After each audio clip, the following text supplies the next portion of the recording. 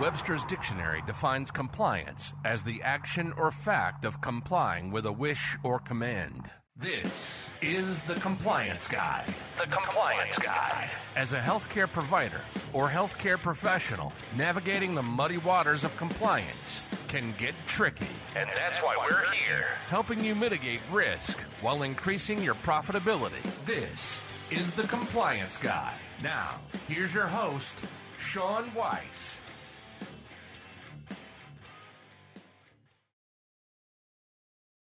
All right, everybody, welcome to another episode of Hashtag Terry Tuesday on the Compliance Guy. It is June 28th of the great year 2022, and I get to, as always, welcome my very good friend Terry Fletcher to the show. Good morning, Terry. Good morning. How are you doing this morning? Well, I am back in the saddle, possibly a blazing saddle. Ha ha ha! If anybody's seen that movie, you just aged yourself. Please, all you have did. to do is take one look at me and know I'm old. But yeah. I'm back in my studio this week, which is really nice because a couple of episodes that were done last week were done from the hotel, and the audio quality wasn't the best, but we make it work. It was fine. Yeah, we made it work, but it was more important to get the episodes out and to get, more importantly, the content out. But last week was a fascinating week for me, and it was really funny for all of our listeners.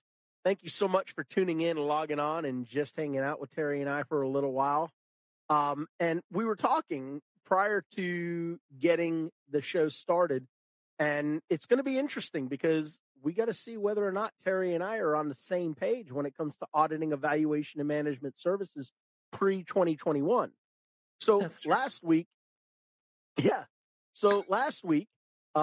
was in Detroit for a federal criminal trial, huge trial, 5 defendants. Case dates back to an arrest of one of the physicians in 2018 who's been in jail since then. Ron Chapman of Chapman Law Group will most likely be coming on the program at some time next week. And we're going to really talk about this case because it's just such an unbelievable case. But I want to talk a little bit about this case because this is the second case in a row. This is the second federal criminal trial in a row in the last year where the FBI, the Office of the Inspector General, and the prosecutors got it wrong. And I know that I have friends who are retired OIG agents, retired FBI agents. I have folks who I am very friendly with who are current prosecutors, and they're probably going, Sean, what are you saying? Listen, in these 2 cases, the folks that were the supposed experts of this stuff, the prosecutors in these 2 cases, they got it all wrong. And we're going to explain that to you as we get started on this program today. So here, let me kind of set the scenario for you. Evaluation and management services, okay? These services, Terry, I think you would agree with me, they are low-hanging fruit, which is why every insurance company audits them. They are low-hanging fruit. So when there is an escalation of a case to a governmental entity and a prosecutor determines that there's enough there to proceed, to pursue an indictment or to charge somebody, that, they do it because E&M services are highly subjective and they're very low-hanging fruit. Would you agree with me on that point? I would. I would also mention, and you actually just said it, is that there's so much subjectivity, meaning that opinion on how something was documented and if it falls into a certain category. And I'm noticing in the legal work that I've done, being an expert witness or being involved in depositions, is that many of the people on the opposing side, they mix up their rules and they don't understand the difference between the rules that were in play before 2021 and the rules that are in play now. And let's face it, if it's now coming to a legal conclusion or a battle, I guess, if you will, it's typically prior to 2021, and they're not understanding how the rules worked back then, and the fact that the 2021 rules are really only for office and other outpatient services. So yes, I find that I'm looking at the opposing side a lot of times, and I'm like, did you even read the rules? I mean, seriously. Yeah, that's a great point. So this trial, as I said, dates back to 2018. The one prior to this was dating back to like 2013, 2014 in that area. And again, folks, remember, in a civil case, there's a 6-year look back period. In a criminal case, I believe it's they could go 10 years. A lot of them go 5 years unless they get a tolling agreement. But I'm sure if there's an attorney listening to this, and if I've misstated on the criminal side, feel free to let me know. But I believe that's what it is. So let me also interrupt real quick. Please. Sean, isn't there something as far as, because I know Medicare puts this out, if it's not considered, and I'm air quoting, fraud or the fraud, waste, abuse, if it's considered maybe incorrect or something that's being not targeted, but basically on the radar, that's 4 years, right? Mm-hmm. Until they really believe that it's a fraudulent act, it's really a 4-year look back. Is that correct? Yeah, most of them go back. Yeah, most of them go back 4 years, but because it's a civil matter, right? So a civil matter could mean that it doesn't require, a prosecution. It's a civil matter where it results in a recoupment or a refund or restitution, something of that nature. A lot of them do 4 years, but they can statutorily go back 6 years. But here's the thing, right? So I want to start with the evaluation of management services, because prior to 2021, when an auditor was looking at these services, they needed to look at them based on either a new or established patient. And I'm talking about the office setting, right? Put inpatient stuff aside for a minute. They needed to look at them as a new patient or an established patient.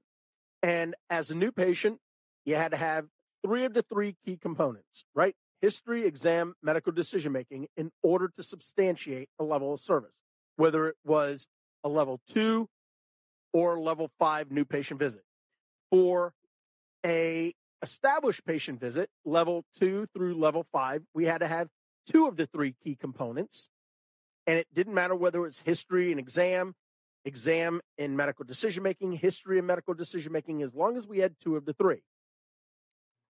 Are we on the same page so far? 99%, yes. Okay. There's a 1% in there that... Well, the 1% in there is that there is and I don't want to call it a fallacy, but it is something that coders deal with, and that is, should medical decision-making be one of those 2? So that's when people don't seem to realize that medical decision-making and medical necessity are 2 different things. So would it be a perfect world if medical decision-making was one of those 2? Yes, that would be awesome. But you establish medical necessity with the intake, with the history, with what the patient is there for, the presenting problem. So, and that's why, again, transferring to the newest rules, people read the information wrong, where they say, well, we don't have to do a history and physical anymore. Like, no. You still have to have a problem pertinent history and physical. We just don't count bullets anymore on the new rules. On the old rules, that's right. Medical decision-making basically you're basically using that as a way to say, I'm doing this because of this. So that's kind of your proof that you're going in the right direction. But until you can establish why you're going in that direction, you have to have that medical necessity. And that's the overarching criteria for any rules. But that's just what I wanted to clear up, because I think people miss that sometimes, because in the legal work that I've been in, so many doctors have had their money taken back because when they, the 2 out of 3, especially on the established, the person that's trying to take the money back, the payer, they're saying, well, you only had the history and the exam, you didn't have medical decision-making. I'm like, but it doesn't say you have to have that as your third one. Do I like to see that? Absolutely. But is that the legal position? No. Good. So yeah, because I just dealt with this, right? So let's kind of separate AMA and CMS, because even though they created these guidelines as a collaboration, there is some inherent differences, right?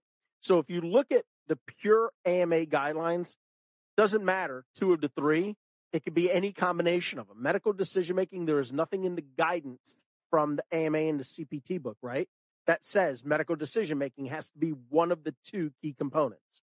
It's correct. It's 2 of 3. That's a best practice, by the way, that we say it should be, because that kind of explains your whole encounter. But technically that's not a legal requirement, right? That's right. Now, for the Centers for Medicare and Medicaid Services, it also says 2 of the 3, but you used a key term, overarching. Okay. So if we want to talk about evaluation and management services and how we determine whether or not a level of service was substantiated based on CMS guidance, right? We have to look at section 30.6.1. Right. And it says, evaluation and management services, medical necessity shall serve as the overarching criteria in addition to the individual elements of the procedure or service. So, procedure's probably not in there. I'm going from memory. So it's of the service rendered. So again, there's nothing in there that stipulates medical decision making has to be one of the 2, but medical necessity is there's 5 intensities of medical necessity. And medical necessity is what establishes the intensity of the visit. Thus, if you have history and exam or any of the 2 of the 3 key components, right? And they justify a 99214. But if you look at the medical necessity, the intensity of the medical necessity, and it is low in nature, then you should be billing a 99213, not a 99214. That's right. Really how it's looked at from a statutory purpose. And it's mind-boggling when you think about that. But for me, as long as I've taught evaluation and management services, I've even taught auditing of evaluation and management services to agents, to investigators. I've taught it to auditors at the Centers for Medicare and Medicaid Services. I always tell them that when you're talking about established patients, medical decision-making really needs to be one of those 2, because that's the meat of the visit, right? The assessment and plan. But medical necessity has to be the driver of those services. Would you agree with me on that, Terry? I would agree. Absolutely. And I think where we get a little skewed is when they created electronic medical records and templates that can continue to bring in information that isn't current. And so, visit to visit, you're seeing the exact same information brought forward. Yep. And obviously that's a clone note situation, but it basically, you can lose your credibility without that information being updated. I've even seen brought forward notes that have the same typos in them, typos that change the sex of the patient. So the patient's Sally Smith and they're now, he instead of she in the next record. And just not updating the patient's Coumadin, not updating the patient's weight. There was one patient that had gained over 80 pounds in a time period of 3 years, and not according to the medical record. So it was frightening that they didn't actually catch that. Patient stayed at 128 pounds, and the patient was over 200 by the time they caught it. And this patient had, hypertension, diabetes, things like that. But also wanted to just kind of a sidebar comment, since we're talking some legal things.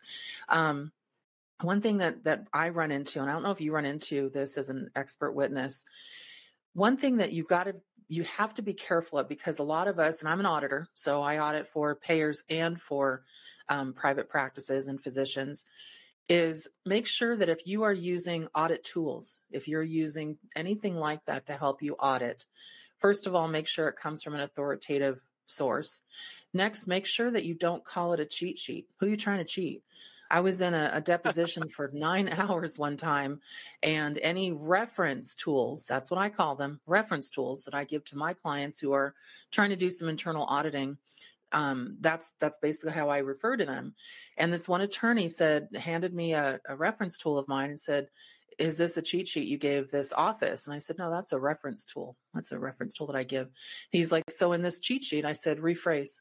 And the judge, just like you said to me, offline, that, they said to the opposing counsel, he said, "Do not put words in the witness's mouth." It's even labeled a reference tool for E&M. And they said, "Well, the office calls it a cheat sheet." And I said, "I don't have any, I'm an outside consultant, so I don't have any authority on what they call things. All I know is how I dispense them and how I label them. And that is a reference tool to make things a little easier." And he would not stop. He called it a cheat sheet like 30 times because he wanted it on record. And so I was juries like, pick up on that stuff. They and do. So do They judges. do. And finally, I saw a couple jurists that were rolling their eyes, saying, "Again," So finally, afterward, he kept calling it that, and I stopped talking. And he's like, "You need to answer the question." I said, "If you keep referring to something that isn't mine," I said, "who are you trying to cheat by saying this?" I go, I don't know what you're talking about. Mine's a reference tool. Maybe you have something that I'm not aware of." But just putting that out there because it gets annoying. Well, I will tell you, because you brought up EMRs. EMRs were a very large topic of the cross-examination that I was subjected to last week in the trial. Well, Sean, weren't EMRs originally created because we couldn't read the writing of the doctors? That was the whole point of an EMR, to help with legibility.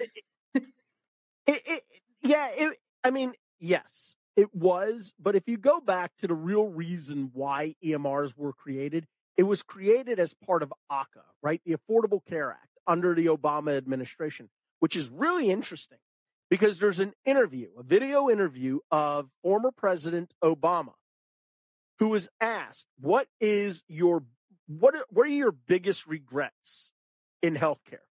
Because your crowning achievement of your administration was ACA. But he got into a discussion about electronic medical records and how he did not realize that the medical community at the time when he was imposing his will on our industry, that we were not ready for electronic medical records. His exact terms were, it was a painful trudge. And had I known what the expense was going to be, the problems it was going to create, I would not have gone down that path. And it's a tremendous interview that he gave. And we actually talked about that case. Ron Chapman, who was the one of the defendant's attorneys in the case up in Detroit last week, actually asked me to opine on that video from the Obama administration, well, after his term in 2017. Excuse me. So anyways, so EMRs were a huge topic of cross-examination about, the ease in which providers can inflate notes. And of course, I'm not going to say, no, you're wrong. The prosecutor was right. Of course you can. When EMRs are put out there for physicians, they are typically set as a default to negative. And it's up to the provider to move things, to click, their boxes for positive pertinence. And and then it just populates, it auto-populates. And this was a big problem. If you go back and you take a look with Practice Fusion software, back around 2015, 2016, there was a big problem. They actually admitted to it. I think Practice Fusion actually settled some claims with the government. I may be wrong. I seem to remember that. But anyways, so here's where I wanted to go with evaluation and management services. prior to 2021, time was only looked at in the event you had greater than 50% of the total face-to-face time engaged in counseling and or coordination of care between the patient and the provider, i.e. physician, NP, PA. Staff time had nothing to do with it. So as an example, if I had a 99214 that was being billed, you would typically have 25 minutes of time minimum, of which at least 50% of that time, I always said greater than 50%.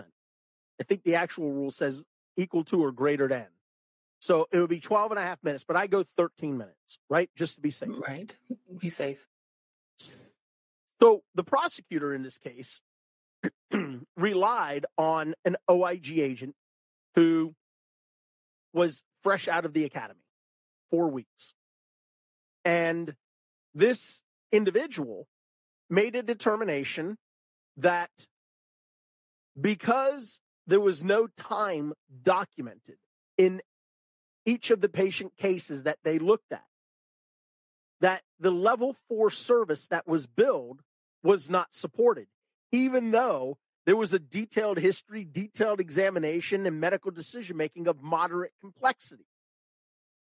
And the prosecutor argued with me and said, but Mr. Weiss, the guidelines say it's 25 minutes. And I said, that's not what the guidelines say. Let's pull up the AMA and the CPT guidelines, and let's pull up CMS guidelines from 95 and or 97, and let's find the section where you're telling me it is 2 of the 3 key components in addition to time.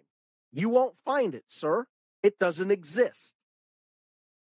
And he said, but Mr. Weiss, wouldn't you say that a patient should expect to spend at least 25 minutes in the room with a physician if they're going to be billed a 99214? And I said, absolutely not. 99.9% of patients out there don't have a coding and billing background. They wouldn't know how long a physician's supposed to spend with them. He said, well, how long in your, and I'm air quoting, expert opinion, do you think it should take a physician to perform a detailed history, detailed examination, and come up with a level of complexity that's moderate? And I said, I've shadowed thousands of physicians over my 28 years of doing this at the end of this year. I have seen physicians in 5 minutes or less do a full history and exam and have a level of complexity that was moderate in less than 5 minutes. And I think they were absolutely stunned. And he's like, that's impossible. And I said, why? I said, think about this. An examination, right? An examination could be a visual inspection. I could look at the head and say it's non-cephalic. I could look at the trachea and say it's midline. I can observe a patient, for their gait and station. I can shake somebody's hand and know that their skin is warm. And as I shake their hand, I can look at their skin to see whether there's any bruising or open wounds or anything of that nature. I can look for clubbing and cyanosis or pitting. I said, the only portion that requires me to actually put hands on is things that require a stethoscope or palpation. What I say when or they if I'm talk doing about a specific test. Yeah, Go when ahead. they talk about time and they do that, I've had that happen to me prior to 2021 rules.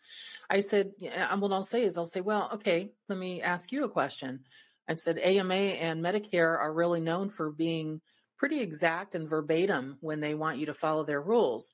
So why would they put typical time instead of exact time? That doesn't even make sense. Typical time means it's probably that amount of time. It doesn't mean it is that amount of time. So they're saying that there's some doctors that could be this. There's some doctors that could be longer, shorter, whatever.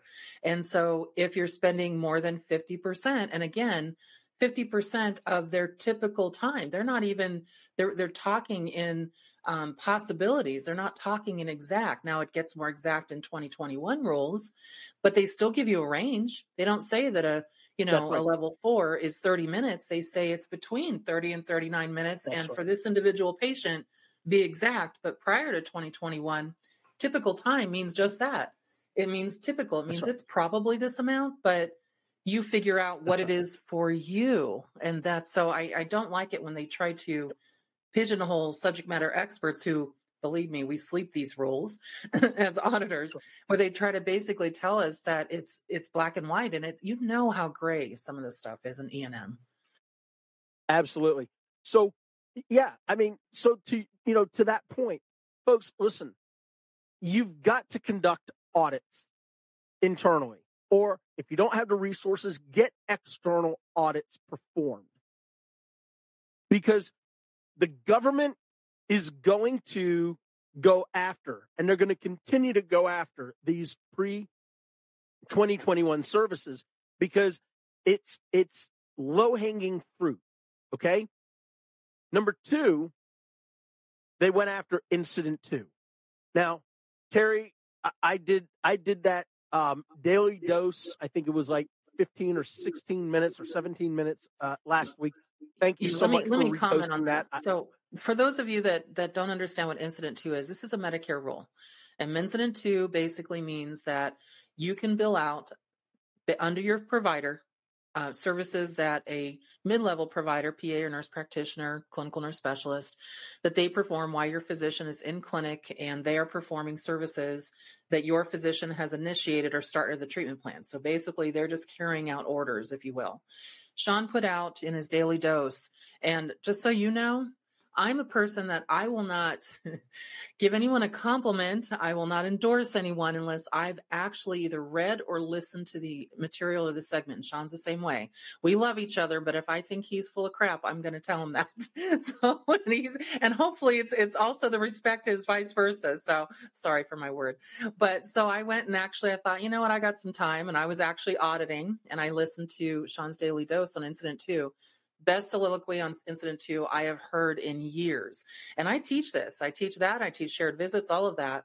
And it was just so to the point. And actually, it's really hard for Sean to do that. Those of you that know him, it was very much in simple speak. Again, hard for Sean to do, but it was seriously one of the best, just one of the best educational 17 minutes that anyone could listen to. And so I reposted on LinkedIn.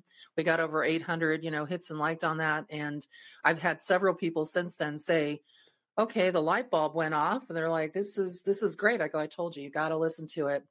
And I'm actually going to reference it in some of my materials. So it was very good. So if you're confused about Incident 2, go listen to it.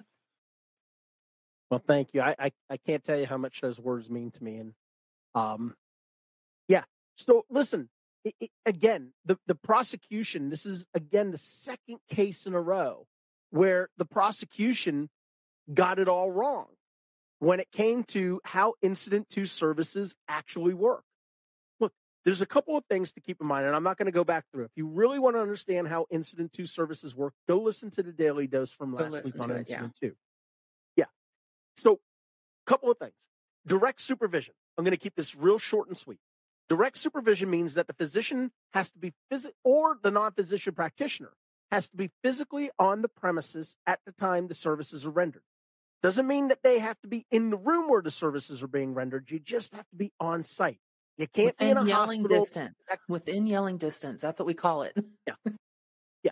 You can't be in the hospital rendering services and have a bridge that connects to your professional office. That's not how it works. It's the same physical location. Number 2, if you are part of a group practice or what they call a physician-directed clinic, if the treating physician is not in the clinic that day, but there is another physician in the clinic who's a member of that group, they can be the supervising physician, and it still gets billed out under the treating physician as the rendering provider. Just a little caveat on that. Make sure that doctor is actively treating patients that day. They can't be there for administrative purposes. That's actually in the rules. So just know that. Yes, that's absolutely correct. I had the prosecutor say to me, Mr. Weiss, if Dr. So-and-so is at this building 5 miles away and they have these services taking place at the other building by their ancillary support services or non-physician practitioners, that's not direct supervision, is it? And I said, may I ask a question in return? Because I had already been warned by the judge, Mr. Weiss, these are yes or no questions. Right. And I said, I can't, and I said by his name, Mr. So-and-so, the prosecutor, I said, I can't answer that unless you will allow me to say the following with it. And he goes, okay. And I said, if they are part of a physician group and it's a physician-directed clinic, as it's outlined in Chapter 15 of the Medicare Program Integrity Manual,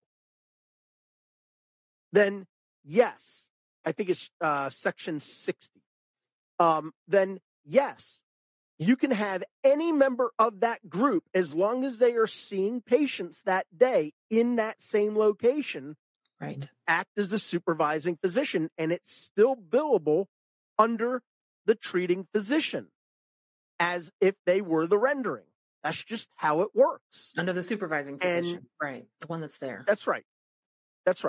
And, he started to argue with me, and the other prosecutor that was there kind of walked up and handed him a note, and I think the note said stop, because he goes, all right, stop. Mr. Weiss, you're going down the wrong path. Stay in your lane.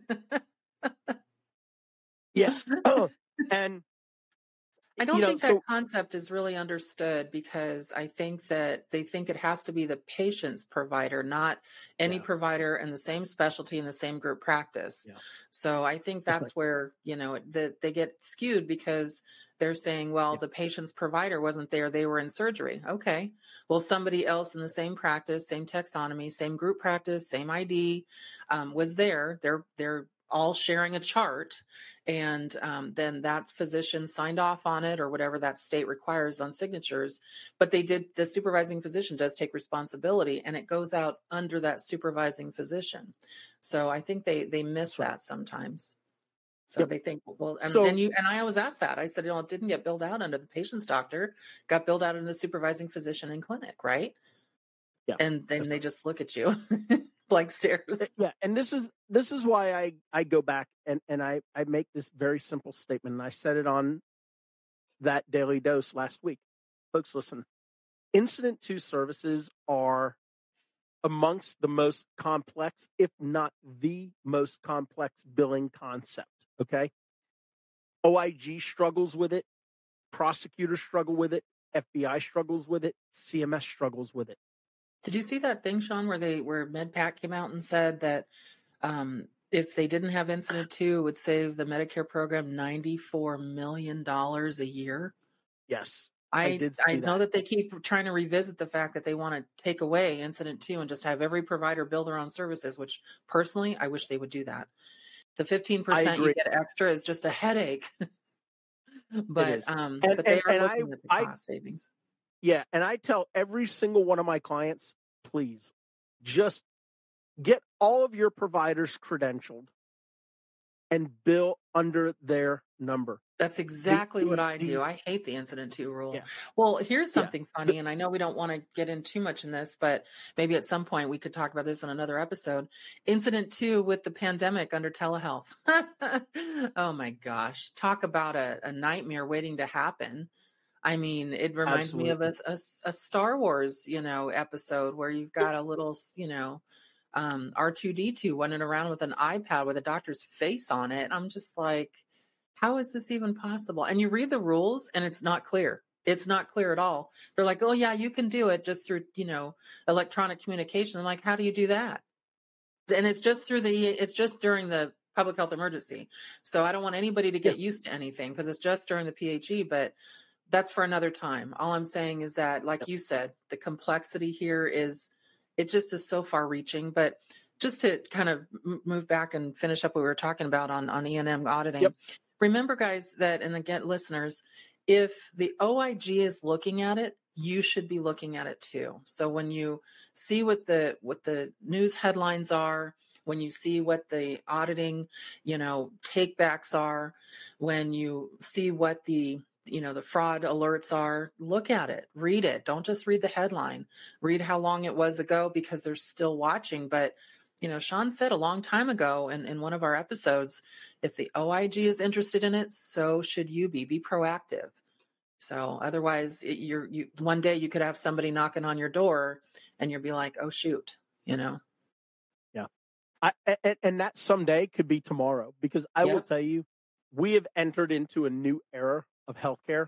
The aggressiveness of the investigatory arms of the federal payer programs, the UPICs, the SMRCs, the Office of Inspector General, the CERTs, they have taken things to a new level. Well, Sean, you know what? You know why? Yeah. You know why? And correct me if I'm wrong. I saw something. Oh my gosh, this made my head spin around. I think it was Florida, and this is public record, so I'm not talking out of turn to any client or anything. It was some physician organization, management organization. It could have been an ACO, where, oh gosh, what was the name of them? I'm trying to remember what was the report. Anyway, what they did is they told their providers in this network, it was like a network, and they said, oh, by the way, go ahead and have your patients be seen under telehealth 2 extra visits a month to make up for any losses during the public health emergency. Remember that report? I don't remember who that was, but I'm like, what? They got in so much trouble for that. Do not tell people to do that. I can only imagine. Oh my gosh. When I read that report, I was just like, you've got to be kidding me. So, it goes back to what I say. Doctors are giving some bad advice too. Yeah, it goes back to what I say. Almost, I feel like a broken record. Find your reliable sources, and that's what you need to rely on. Stay away from these listservs, and that you have any Joe Schmo who can post to it. There are some great listservs out there. Don't get me wrong. NSCHBC is a great listserv, because we have some very strong people that monitor what's being pushed out. And, like Terry or I, when we're on there, if we see something that we're like, yeah, that's not exactly correct, we will post something in. We do it very, very professionally, very carefully. But anyways, here's the deal. Let's just kind of put a bow on this one. Folks, one, you got to get your pre-2021 services, your E&M services audited. If you haven't done it, you need to, because don't think just because we've transitioned to a new set of E&M guidelines under 2021 that the government's going to be like, oh, we'll just focus on these, and everything that's transpired prior to this, we don't really care. No, that's not how it works. They're still going to audit you based on the guidelines. And if your documentation stinks, they're going to go after you. Even if it doesn't stinks. Even if it doesn't stink, I get so wound up sometimes. I just make up my own words. You do. Even if it doesn't stink and you've done it correctly, the government may have a misinterpretation of something, as I've just talked about in this episode with Terry. Number two, Incident to services. If you can stop billing those services completely, do it. Because the 15% equates to basically putting cheese on a Happy Meal at McDonald's. It is just not worth the risk. It isn't. The risk reward just isn't there. Again, I tell my doctors that 15% that is your audit payment. So put that 15% aside, because they're going to come after it anyway. Absolutely. Folks, be smart about this stuff. If you're rendering services incident to, get them audited. Don't wait for the government to come after you. Because if you find a mistake under ACA and the 60-day rule, you can issue a voluntary refund. You can do what's called a reopening of a claim for good cause, and you can refund actual damages. If you get investigated by the Office of Inspector General, as an example, because the CMPLs are law, they're tied to the statutes, they are obligated to hit you with a minimum of double damages at a minimum. Okay? If OIG audits you and they find a problem and they issue a demand for refund, that is automatically double damages. They could go to treble damages, which is 3 times the amount unlawfully claimed, or they could even take it any further if they wanted to. Folks, please, I am telling you, I just got done a week ago handling a case with Robert Lyles and Eric Rubenstein with OSIG, which is the Office of Counsel to the Inspector General, on a strict liability case.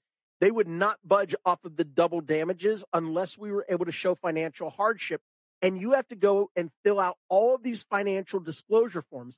And if you make even the slightest of innocent mistakes, those are under threat of perjury. Yeah, let me also explain to you why you want to do this. And this is just a simple one that came up for me, where one of the, you remember now the private payers are also getting on the bandwagon too, because a lot of them follow the Incident to rules if they say they follow Medicare. Here's one, and this was just like, oh no. This was a physician who came in several times on his day off just to do paperwork, and he was blocked out on the schedule as not being in clinic. And so a couple of his patients came in and saw the nurse practitioner, and it was billed out under that physician. Well, guess what? That was audited, and no matter how many times the doctor said, I was there, look, I was here. 2 things. First of all, he wasn't scheduled to be there and he wasn't seeing patients. And secondly, he wasn't seeing patients. He was there under administrative capacity, and there was no real proof that they were there. They even looked for security cameras to see if the physician was there. That same physician, just extending it further, was trying to get paid for, prior to 2021, the shared visits that in the hospital where all they had to do was go over and complete the medical decision-making and sign off. And that doctor was doing it by phone and not doing it in a face-to-face, and trying to get paid under their provider number. It was a mess. It was a nightmare. And $1.8 million in refunds later, because remember, it's not just the refund for what they got paid. You're talking penalties, interest, they also sanction them. There's all kinds of fees that go with this. And so it was a mess. And again, to Sean's point, we just strongly urge you, because E&M services are just really being looked at right now, not just currently under the PHE, but also under telehealth, but also prior to 2021. And we have a new update coming for hospital E&M rules in 2023. Make sure you just put it in a bow, get what you can audited. I would recommend that you do 10 to 20 records per provider in your practice. If you don't do that, it's not considered a targeted audit. So if you do under 10 per provider, it's not targeted. It's just considered random and it has no credibility. If you do 10 per provider minimum, then you have something to go on as far as what your physicians did. And that's actually comes right from Medicare. That's not my rule. But just make sure that you do that. You get peace of mind. You educate and explain to the physicians who didn't pass. And remember, here's a little caveat. Medicare says you have to pass an audit with 90%. Did you know that? I have my providers pass with an 85. And if they don't hit 85, then they basically have to then be under audit for everything to get to 90%. So you have to make sure that they're passing at that rate, and then move on. Now you can move on to 2021 rules, start studying your 2023 rules, and be very heads up about it. So that's what I think, Sean. Absolutely. Great advice. All right. That's going to do it for this hashtag Terry Tuesday episode on the Compliance Guy. Again, to my great friend, Terry Fletcher, thank you so much for hanging out with me for a little while and providing, as always, such great information for our listeners. And to each and every single one of y'all tuning in, logging on, and hanging out, we appreciate you so much. Thanks for continuing to support this program. We have some great shows coming up the remainder of this week. We'll keep you posted on LinkedIn about all the upcoming programs this week on the Compliance Guy. And remember, be good to yourself, but more importantly, be good to each other. Until next time, take care. You've been listening to The Compliance Guy. Sean has been doing this for 28 years. He holds 10 national board certifications. He's a partner and the vice president of compliance for Doctors Management, LLC. He's a subject matter expert in federal court. He's lectured at the most prestigious institutions. He's engaged with members of Congress in both chambers. So what we're saying is he's qualified? We hope you've enjoyed the show. Make sure to like, rate, and review. And we'll be back soon. But in the meantime, you can find us on social media at The Compliance Guy. See you next time on The Compliance Guy.